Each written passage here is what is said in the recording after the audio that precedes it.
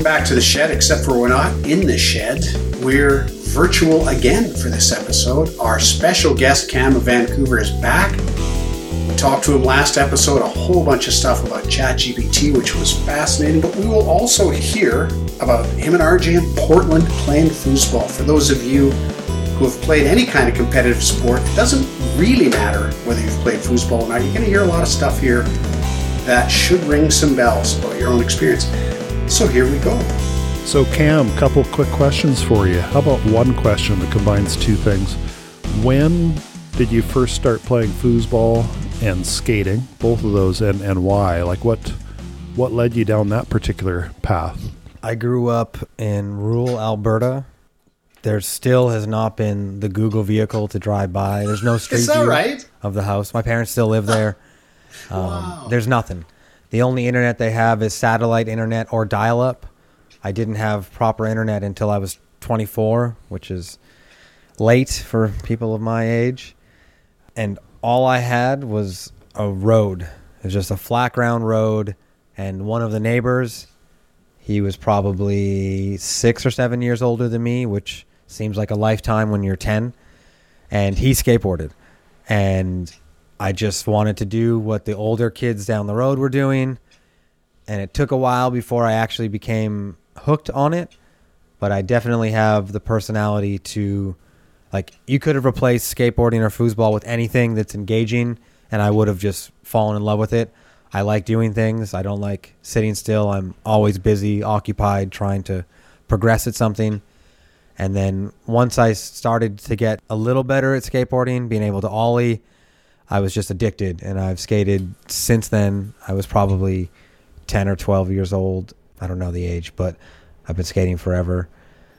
I still identify more as a skateboarder than I do as anything else, even though my day-to-day actions, I'm more of a foosball player. But the whole reason that I got into promoting foosball was I would see people around me. I was 24 at this time-ish.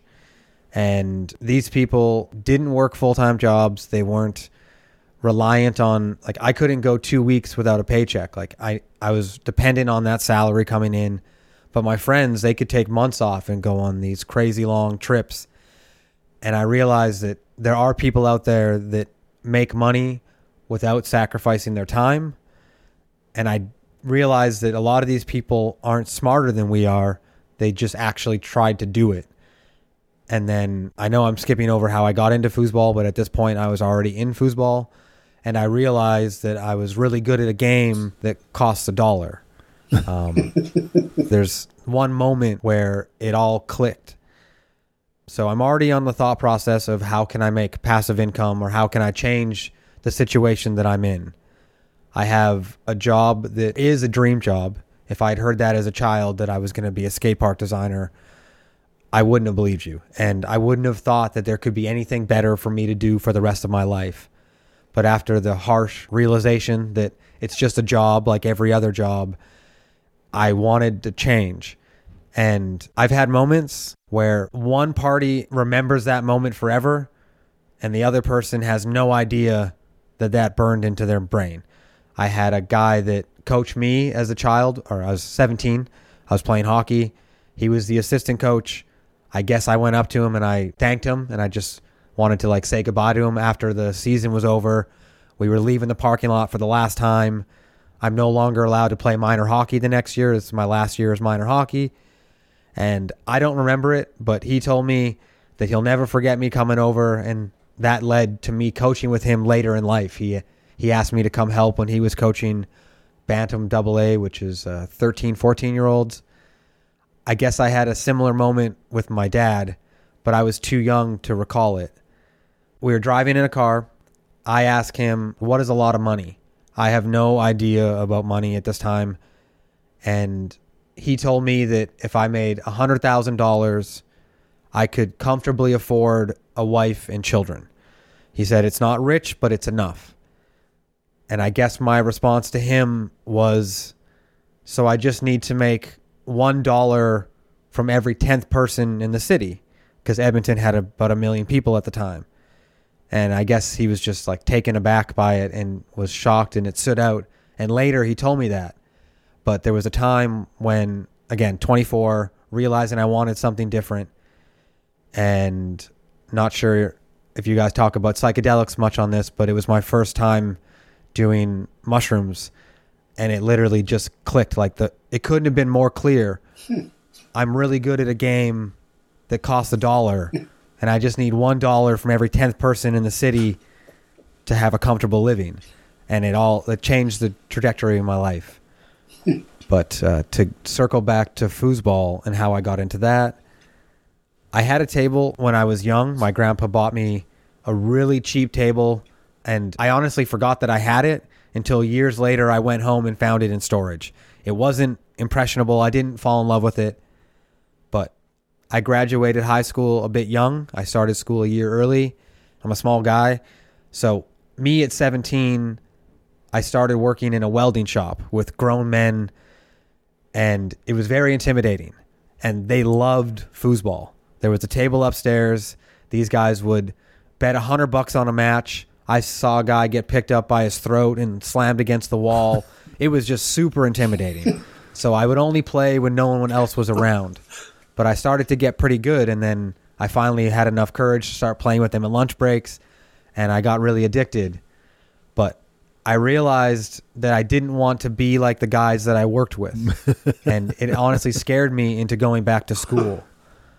And then I went to study civil engineering, a 2-year diploma. And during that time, there was a tornado table at the school. And I started playing tornado every day. A close friend of mine in the skate world, he's now married with 3 children. His brother-in-law was the captain of Team Canada. Richard, you know Will Strang's. Oh, for sure, yeah. One of my close friends married Will's sister. And just one night we were hanging out. Emma, the wife, she had to leave because she had to go to a house party. It was Benjamin Wilkins' birthday. I don't know if you know Ben, but that's Will's goalie at the time. Thinking I was good, I thought I was going to go beat all the Team Canada members, and I got humbled immediately. But I was addicted, and I played with Will every week, multiple times a week, up until I moved to Vancouver.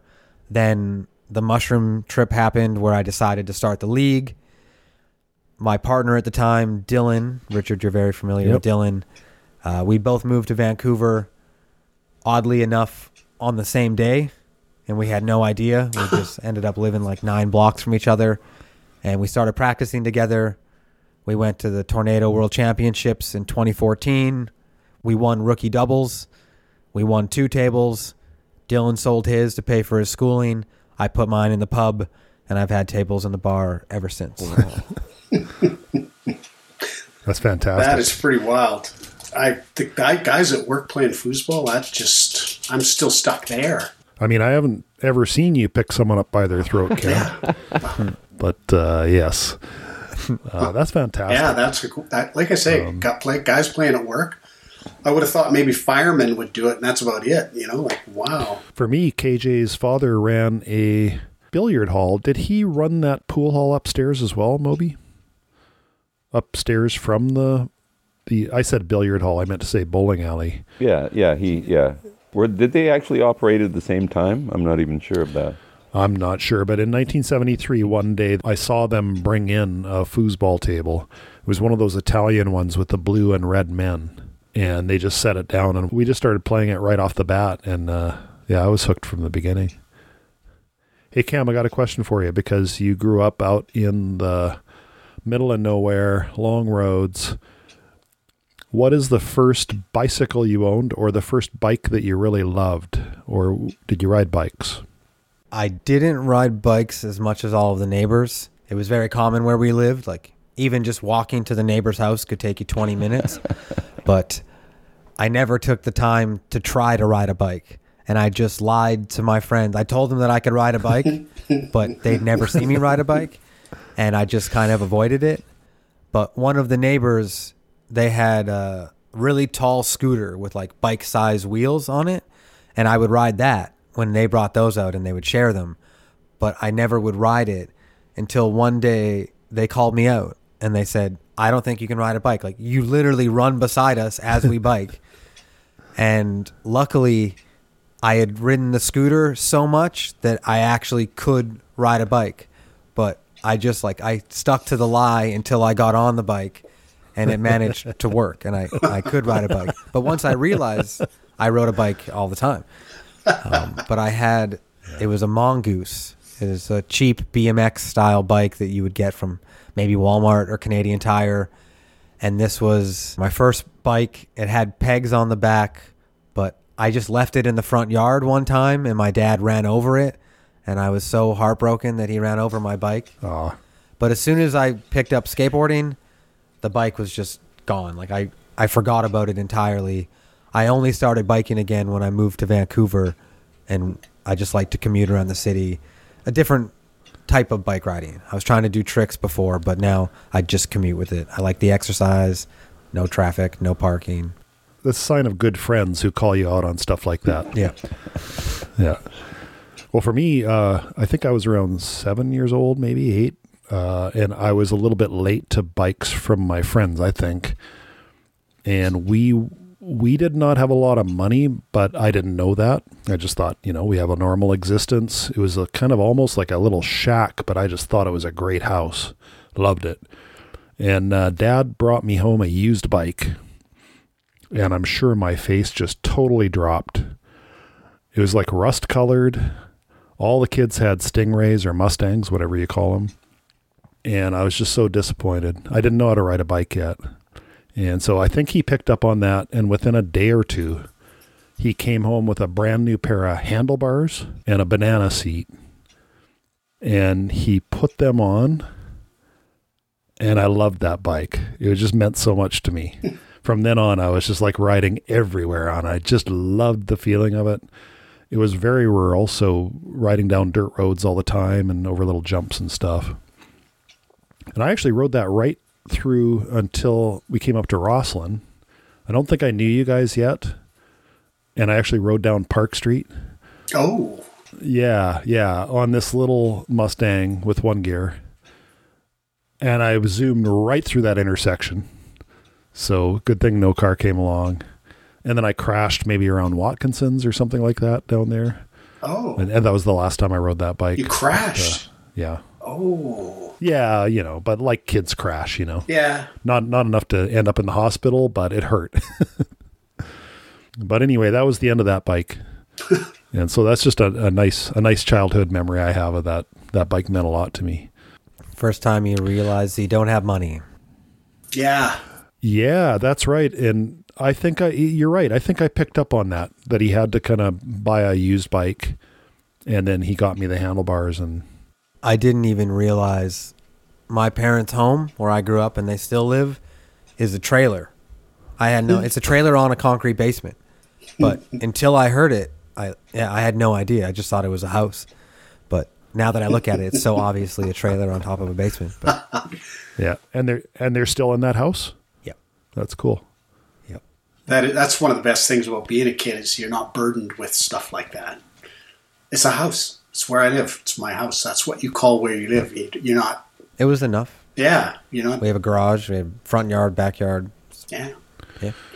PJ, did you want to do The Universe Speaks? Oh, yeah, it won't take long. So I got a 21-year-old daughter who has a car. She's going to SFU. She called me in a panic one morning because she scraped somebody's car as she pulled into a parking space. What do I do? So this is one of those moral crises as a parent, Because as an individual, I would say hop back in your car and find another parking space right away. No. But of course you can't say that. So she had already decided she was going to send this guy a note. I said, well, it'll be a hit in your insurance. Send me a picture, how much damage is. So she sends me the picture. And there's a scrape and a little crease just behind the front wheel well on the passenger side. Nothing huge, but there was a mark, right? And I just thought, that's somebody's going to want to make a claim, and then da-da-da-da. So she leaves a note, and I'm thinking, she'll leave a note. It'll blow away in the wind, and everybody will end up happy. So she leaves a note, and she finds a plastic bag. She takes some food that she brought for lunch out of this bag and puts the note in it, tucks it under the windshield wiper, because my next thought was, the rain will destroy it, and everybody will go home happy. So I just thought, she covered it. And about 4 days later, she got a text message. And the text message was, "Hi, my name's Aiden, and sorry this took so long. Hope you haven't been worrying about it. I just don't care about that. Very nice of you to leave a note, and you even put it in a plastic bag to make sure that it didn't get destroyed by the rain. Have a good life," basically. And I just thought, okay, all right. Note to self, maybe try not to be so cynical all the time. I was just so happy about it. And I would have bet any amount of money that wouldn't happen. So there you go, boys. Some kid someplace, I don't know where. She must have picked up those morals from her mom, eh? Yeah, it wasn't me. It wasn't me at all. Or good education or something, I don't know. But I just couldn't believe it. I was so pleasantly surprised. Has something to do with it happening in a university parking lot where everybody is sort of the same age by and large. If you do that in the Save On Foods parking lot, I think maybe you get a different outcome. But again, at this point, we get to all consider that's just my cynicism. No, that's great for her. I mean, that's... Well, I was just so happy with the whole thing. I was happy for her, for me, for everybody. I thought it was great. I mean, if it was a car that really needed repairing, then that would work out as well, too. I mean, usually, I think the first claim's free, generally. I don't know if they do that insurance. anymore, actually. I think they might have stopped that as a cost-saving thing. But I don't know. My first accident was just like that. I think I was backing into a parking spot, and I just went... I'd worked the night shift, and I went straight from there into Kamloops to do some shopping or something. And that was one of those ones where I paid him cash. Yeah. Back in the day, if you had an old car, it wasn't like now. It was like, okay, does $100 do it? And he goes, yeah, that's fine. Yeah. So, because he's not going to fix it. And it is kind of the same now. For what it would cost to fix it, you're going to end up losing the car, right? If you make a claim, they'll take the car. And then now you have to face finding another car right, for what they would give you, which is might be adequate, but might not. It's just a big, giant hassle just to replace one beater with another. Why even bother? But yeah, I was happy. That was all that was. It was just I'm so pleased that I even remembered the story, honestly, because that was in, I think, December, maybe November that happened. KJ, can I put you on the spot? Yes.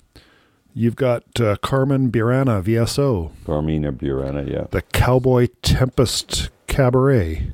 Well, okay, this can probably be short too, but getting back to Chad and AI and self-serve checkouts.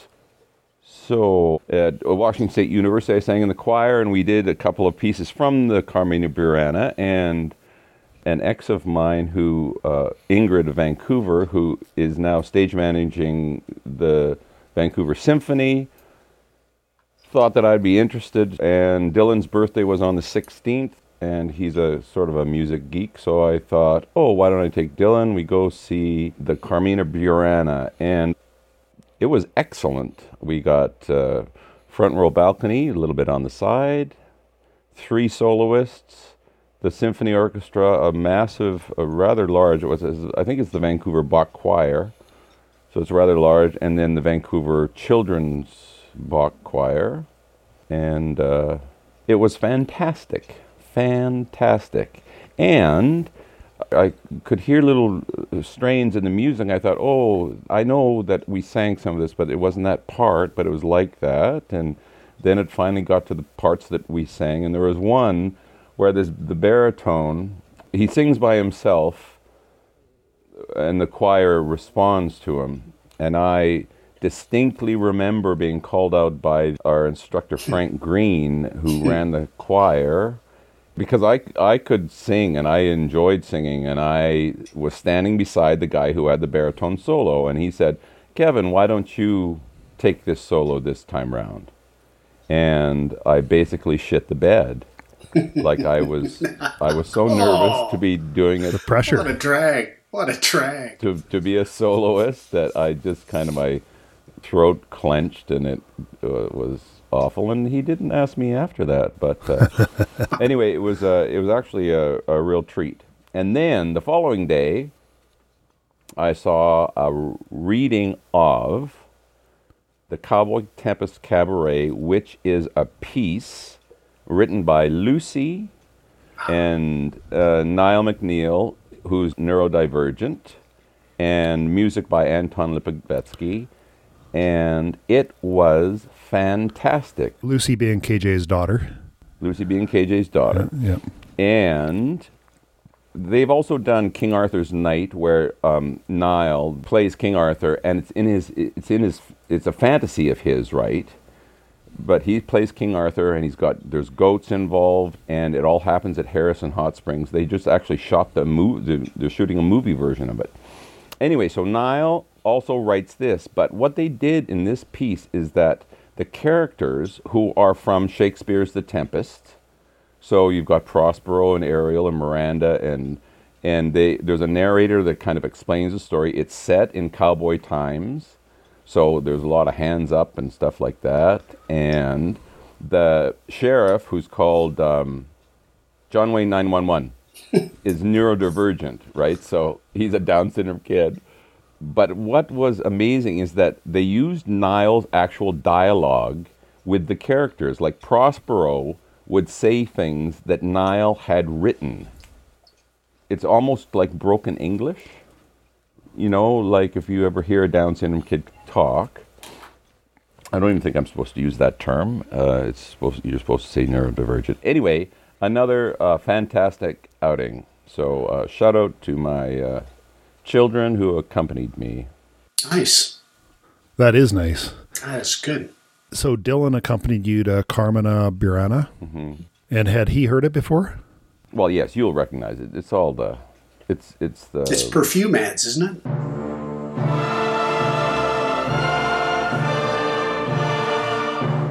It's the big scary movie soundtrack stuff. Okay. Finale O Fortuna is the big stuff. There's other snippets of movies in it there too. I saw the note from Ingebergi there. That was cool, but I did not know that you had sung that at Washington State, Eastern Washington. Did not know, and she must have remembered. So it was kind of cool. Yeah. I haven't heard her name in a long time, and poof, out of the blue, she sends it out. It's kind of cool. I didn't see her, but we did leave her flowers. Very cool. That was nice. Just to rewind a bit, though, when you tried that baritone part, yeah, I guess that was at WSU, was it? And you were nervous, and you didn't do it well at all. And he never asked you to do, like, did he come to understand that that was more stage fright or nerves than anything sure else? He probably did. I have no idea. I mean, I'm mentioning that as a little bit of a lead-in. We should just do a quick discussion of Cam and I played in a foosball tournament down in Portland, Oregon. Oh. Just, I think we returned maybe 3 days ago. We got back into town 4 days ago. Oh, Cam, I didn't know you'd gone down to that. I knew Rich went. I didn't know you'd gone. We played together. I didn't have a chance to ask you, Cam, whether this was one of your better tournaments or you were a little disappointed. I know I've seen you, like at Vegas last year, you were placing in the top. You're placing in pretty well every event you win in, and there's maybe a dozen events to go in at these things. So I don't know. How did you feel about this tournament? Mixed results. Seems like most tournaments have a lot of highs and a lot of lows. Vegas, I played really well. I was really happy with my results in Vegas. Even I had cramps for the first time. At home, I fast a lot, and I was fasting while I was playing there. This was the most I've ever played. As you win, you play more. If you lose twice, you're eliminated from an event. So if you're not playing well, you don't have nearly as much action. But there was a day with all singles. I had played the night before, and I played right until they closed. I think they call matches until about 1:30 a.m., and if they call your match at 1:25, you end up playing potentially for up to an hour. Yeah. And then you have to wind down. You're in Vegas, hotels pump with oxygen. You're likely going to go get food. Everyone wants to stay up and hang out, whereas you should just go to bed and get a good night's sleep. End up going to bed around 4 a.m. after you're done eating and winding down. I had a match scheduled first thing in the morning. And then as soon as I entered the result, which was a win, they called me into another match. I entered that result, another match, and I had 0 breaks from 11 a.m. until the 1:30 a.m. end of matches. The only breaks that I took were medical breaks.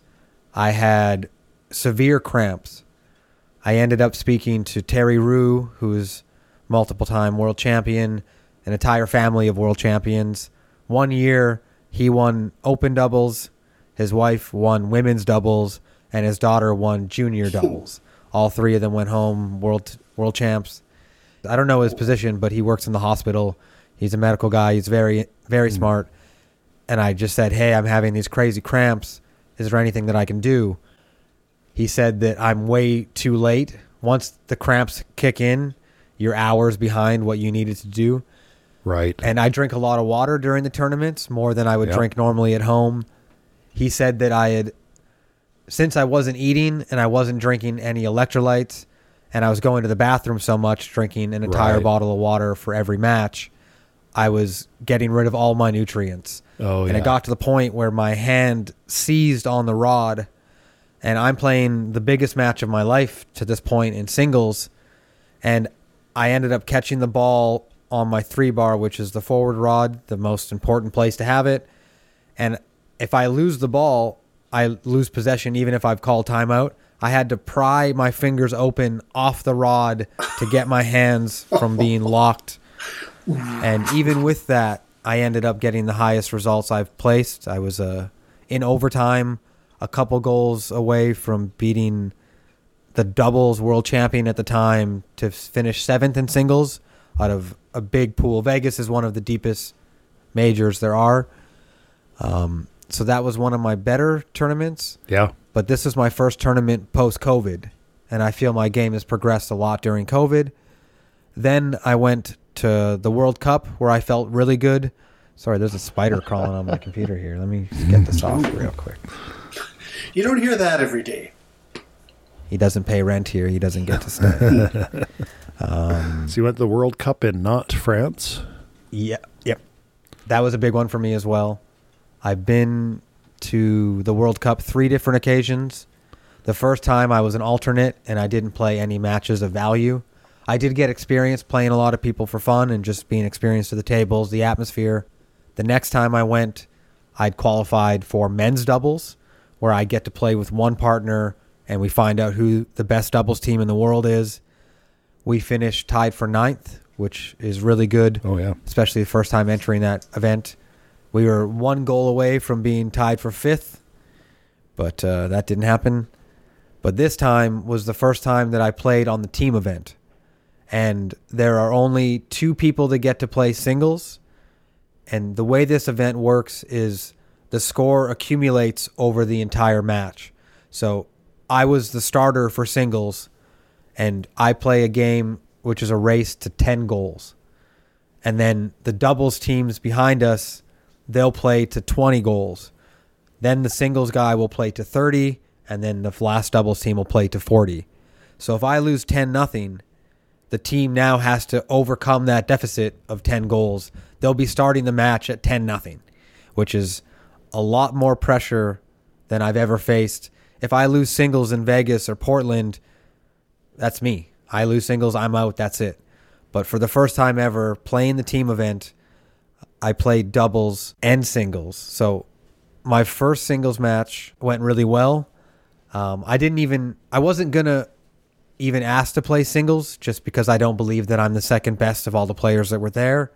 But I raised my hand. I said, I'm very comfortable on both the German table and the American table. I have both in my house. And with my good results in singles at Vegas, I just wanted to say if it's an option, I'd love to take it. The team let me play. We were neck and neck until about the 5 or 6 goal mark. And then he took off and he was winning 9-6. But I managed to come back and win 10-9, which was a really big moment for me because it's hard to come back. It's really easy to let that game slip away. But I've proven to myself, I guess I'm just competing with the self-limiting beliefs in my head. Yeah. Once I get enough evidence that I can win these matches and I can hold myself against the best players in the world, it's harder to deny it when I have enough evidence. So this was a big moment for me. the team's watching as you play as well. Absolutely, yeah. So they're right there and you know your team's watching you, and how are you going to do here? And you're down 9-6. So they must have let out a pretty big cheer as you made your way up that scoreboard. Definitely. I don't know if you know Taha. He's from Ottawa, a very strong goalie, very strong player all around. He said to the rest of the team, Cam's going to win this. I didn't hear him say that, but knowing that he believed that I was going to come back is like, it's nice. It's really motivating for me. It's huge. Well, I was going to say, I've played in maybe 8 tournaments, I guess, 6 or 7. And I definitely suffer from a lack of belief in myself and nerves. All of a sudden, every match, this counts for so much, kind of like when you were singing that time, KJ. And so I typically haven't done well in those kind of tournaments. But I don't know what it was, but down in Oregon this time, I guess I had bits here and there where I'm kind of worried about things. But by far, I had the best performance I've ever had in any tournament. And there were little moments like I did really well in open singles, for which I think people who have played me wouldn't kind of expect that, and I wouldn't really expect it. But by the time I got there, I had this kind of mode where I'm pretty good at singles. You know, I get that in my head. Beat Robbie Hayes, who's a really good player, and it was first thing in the morning, and I think maybe he wasn't playing to his potential, but that didn't matter to me. That's not your fault. I mean, yeah, no, and it's early in the morning for you too. 10 a.m., right? I didn't bring a closed can of beer to the table. I'd already beat an amateur level player, then I beat him, and then I beat a guy from California who I saw beat Nico. And then I was on to play Jeff Pipkin Jr., and, you know, I don't know exactly what was going through my head. It was something along the lines of, hey, you know, I might be able to do okay against him, but he's a really good player. So I don't know if I was already defeated in my mind or not. But I walked by Cam and R2, and Cam said this. He said, "You can beat him." Just a simple statement. And R2's behind saying, "Yeah, you can," something like that. And that really flipped my mind going into that match. Like, I didn't play it like I was going to beat him. I certainly played it like I could. And he beat me 5-4 in the first game, and it's best 2 out of 3. So you're down 1 game already against a really good player. And I looked at him, I said, "I got 4 goals against you." I was just genuinely pleased. I wasn't trying to get in his head or anything, but... probably did. I don't know. He's a very experienced player, and he seemed to take that at face value. Like I was just very pleased with my own game. And I think he played pretty well, but I beat him. And so that's one of those examples where someone says, "Hey, you can do this," and it's not just an empty statement. It had meaning, because I know Cam can kid around at times, but he's earnest is not quite the right word, but he means things when he says them. So cool. Were the odds really 90-1 or whatever that post said? They have some kind of program running in the background that looks at who you've played and who they've played, and when there's an overlap that they've beaten a person who beat me, and there's... So it was a real thing. I wasn't sure that post was just somebody having a laugh or what, but it was a real thing. Only based on a limited amount of data. Well, yeah, but still. That if you allowed gambling and you let the odds change based on who are betting, none of those odds are accurate. Yeah. No. There was a match against R2. R2 and Jeff from Canada played Jeff Pipkin Jr., who you were just speaking about, and Cody, who's ranked master. He's one of the best players in that area. And the odds were 19-1. And in my mind, there's no way that's 19-1. Like, no. This, to me, sounded like, I don't know how much you followed UFC or MMA in the beginning, but there was a lot of people making a lot of money on the crazy odds because they just didn't know. These styles are so different for the fighters, and the people that were experts would just go bet the house. Like, this is, like, the odds just do not line up. And if I saw the odds that were on the screen, if I had the ability to bet with the odds that were on the screen that weekend, I think I would have made a lot of money. Yeah. There's no way that these are 90-1 or even ridiculous numbers like 38-11. It's like, okay. Yeah. still, whoever This is the first time they've added it. did that post was pretty excited. So I took it knowing nothing at all. I thought, ooh, geez, he must have really done well. Rupert Pupkin Jr. But Jeff would definitely be the favorite. Yeah, oh, for sure. No, Yeah. no doubt. Yeah. And I was lucky to draw a high-level pro player in the Draw Your Partner that's kind of starts the tournament out largely. So I got a whole bunch of good experience with that. And then Cam and I played together in Pro-Am. And so, again, I got to play deep into the field with Cam. So just the whole tournament was a blast for me because I somehow lost my self-doubt and just played. Well, don't worry, it'll be right back. Yeah, I'll have my ups and downs, but anyway, it's a lot of fun. Yeah. I never answered your question. I got on a tangent. You were asking how I felt like I played. I was just painting the picture that after COVID, I started to get a lot of good results to the point where I got nervous and now I have to keep performing this well. Yeah. At the beginning, it's easy. It's like, I have nothing to lose. You walking up to the table with Junior, it doesn't matter if you lose. You're supposed to lose that match. So there's no extra pressure. The most pressure is on Tony, the guy that wins every time. Like, he needs to win, especially against an expert level player, a pro player. It shouldn't even be close. So I kind of like coming at it from the underdog position. Yeah. And now I kind of feel like it's flipping.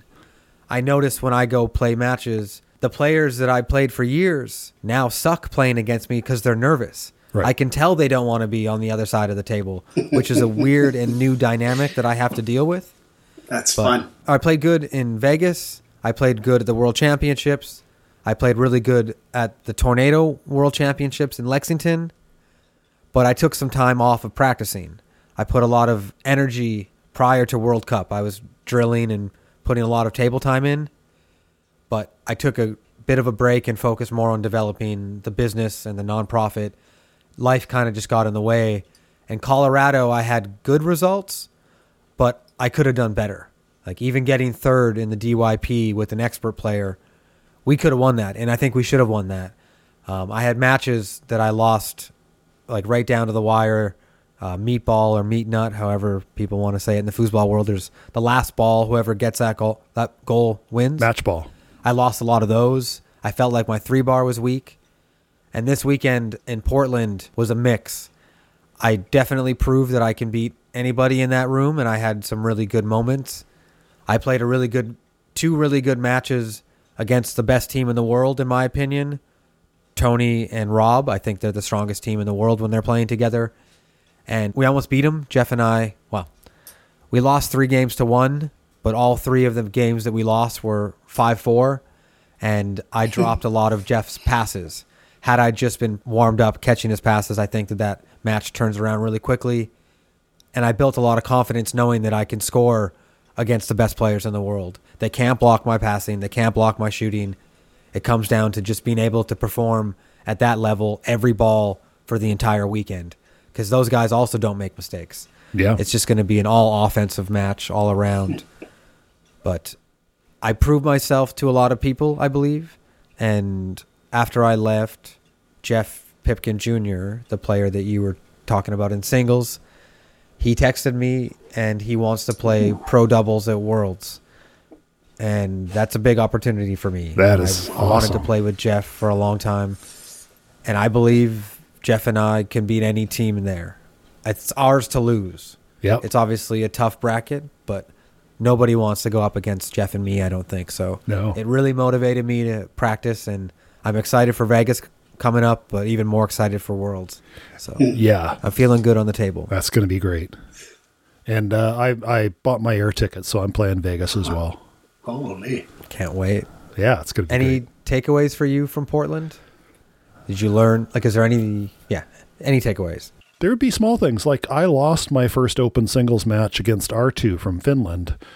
R2's a great player, great guy, and he's played in Vancouver quite a bit. So he just passed through me at will from the defense area to the middle area, which is called from the 2-rod to the 5-rod. You're playing singles. You can play a workman-like game where you're just moving the ball up 1 rod at a time. And just a little thing, he just said, I'll pass through you all day because you're just moving your man back and forth. Stop moving it so much. make some guesses, some strategic guesses as to where the ball might go.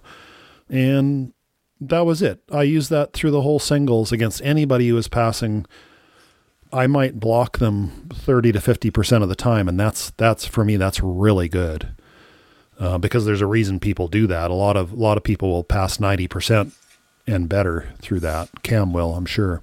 To get that straight, did he tell you that in that tournament, during that tournament, playing against you? Or did he well, afterwards. It's kind of interesting.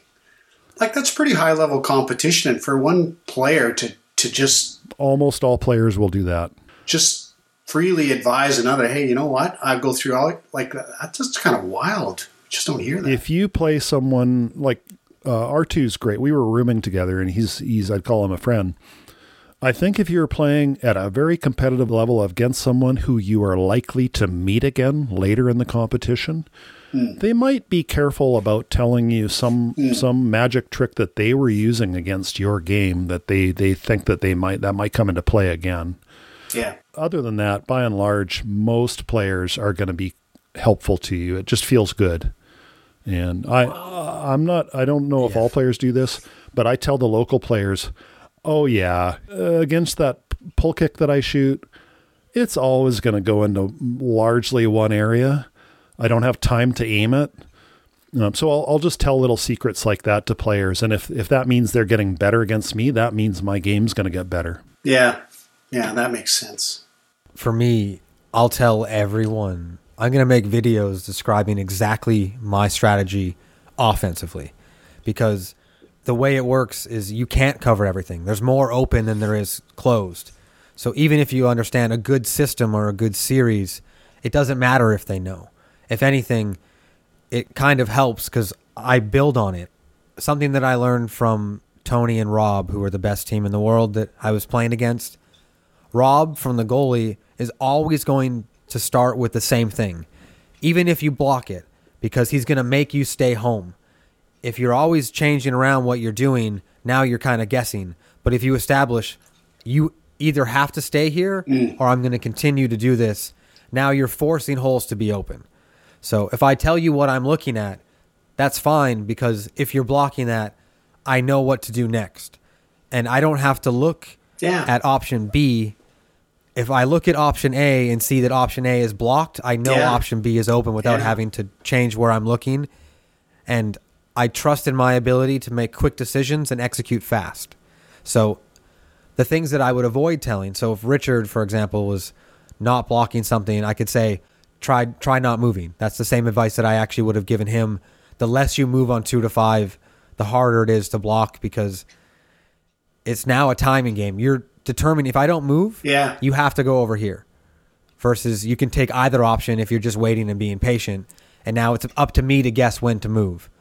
But things that I wouldn't say, like let's say I play Nico again. There's certain things that I've noticed in his defense as I'm shooting from the forward rod. I might not say, oh, this is what I'm looking at. I don't necessarily want him to bait me into things, but I have no problem helping him in a lot of ways. But like Richard said, if you can make everyone around you better, they're going to force you to become better, because there's going to be players that are going to figure out your puzzle. And when you hit those players, it's better to know what to do. Learning it at the pub in Vancouver on a Wednesday night than when you paid $200 to enter and now you have to solve the problem in real time. Yeah, it's good to have got practice when somebody figures you out. Yeah. So it's good to develop flexibility. I rode home with R2, drove home, and so we talked a lot about foosball, as you can imagine. And we talked about it at many different layers. The further you get from the ground, the more philosophical it becomes. So sometimes that's hard to figure out. But yeah, coming out of those discussions, my 5-rod, which is the center rod, I can pass at will through some people. And that's great and everything. But once I'm playing against pro-level players, that changes completely. My little fakes that will take a rookie or amateur level player off the ball, they just don't work. And so R2 gave me some very basic things that I kind of know about, but now I've got a little bit of a game plan to, Cam, you'll know this about my game. I am now practicing in the basement, tossing the ball 3 or 4 times before I pass. Not gonna do that every time, but you know that's one of the things that I often don't take the time to do. And hovering over the ball, I do have a brush pass, so I can hover over the ball and try and learn how to disguise it better. So those are just 2 little things, and I'm thinking, if I try 8 new things, not a good idea. But if I have a few things that I can focus on, those are a couple. Yeah.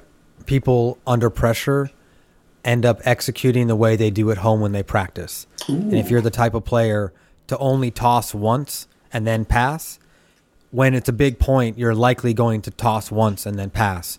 Or if you shoot on the same timing, you set the ball up, generally 2.5, 3 seconds, then you shoot. It's really hard to break that when you're in the moment. The lights are on, people are watching you, it's being streamed to the world. You just kind of revert back to that. Yeah. And Richard, this might ring a bell because we played some really good teams in our Pro-Am. And there was one guy that was passing really well, but I was also passing and scoring really well. You don't need to make every save, and some players get too focused on, I need to block everything all the time, but you only need to block the one when it's 4-4. You only need to block the important point. As long as you're successfully scoring as an offensive player. So if you can figure out what is it that they like to do when they practice, as that pressure builds and builds, you can take it away when you need to. Yeah. Like you can let people have stuff earlier to give them this false sense of success, and then remove that as soon as you need to get a big block or need to get a steal. I remember that. I think you told me before he passed that you knew how to block it. And the key block was on that 5th point. They needed 5 points. And he went uphill, I think, or wherever you went, you just grabbed it. Yeah. I told you ahead of time, don't think that I'm crazy for the defense that I'm giving and just trust the process, because when I need that block, I'm going to get that block. And then it came to the point where I think we won 2 games straight. So even if they had scored it, we still have a 3rd game that we can win. But it was 4-4 in the second, match point for us. And I knew. I made it seem like he could get away with this option every time that he tried it. And even to the point where I would let him make the pass, and then I would pretend that I'm trying to race out there, making him confirm that he's faster than me. Yeah. But as soon as it was the point that I needed, I didn't even wait for him to move. I just showed him the same pattern. Hey, it's open. And then I just came out ready for the steal, and it worked perfectly. Hit my guy. Not only did I get the block, it jumped up to my forward rod. I immediately scored. Game's over. Everything's done. And as a goalie, I was quite aware that I'm going to get scored on. It's a percentages game, and a really good forward, when they're on fire, they're going to score at least 50% on you, maybe more. So I'd never get down when I got scored on, because I knew you knew that. And when I was playing with Michael Stahl, same thing. So yeah, Blake Robertson would score on me. I wouldn't really worry about it. Blake Robertson's a multiple-time world champ. And I asked Richard to score 9 goals out of the back, but I think he only got like 7. I think I got 6 or 7 goals out of the back that match, yeah. Yeah. No, that was a good one. Huh. Anyway, enough about us. Okay, I gotta walk the dogs. I gotta see if they plowed my street. I shoveled like mad. I did about an hour of shoveling this morning just because. Well, the neighbor got himself a new electric snowblower.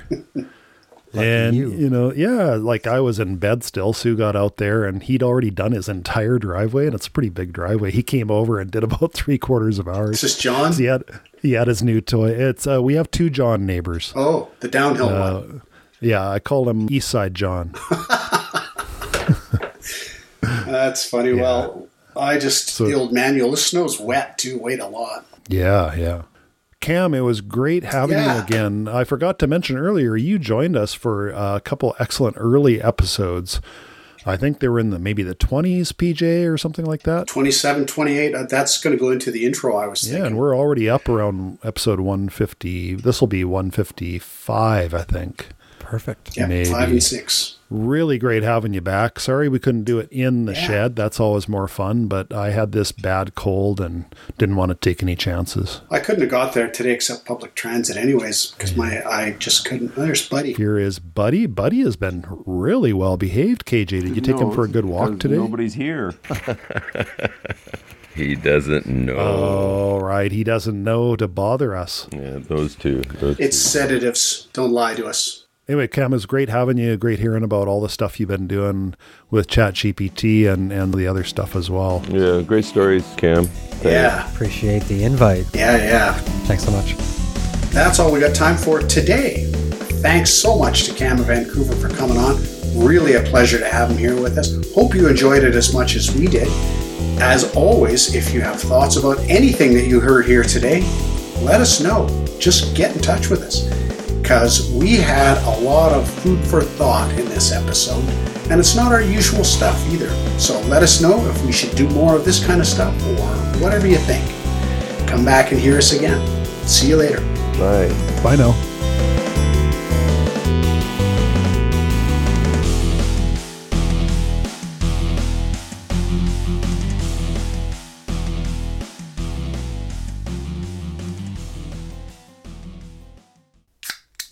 Yeah, there was some information going on in there, wasn't there? In terms of straight gamesmanship, there was a lot going on in there. It was quite interesting because those concepts can be applied to any sport, pretty much. You know, hockey goaltenders, tennis players, any racket sport will have those same things going on. It's pretty interesting.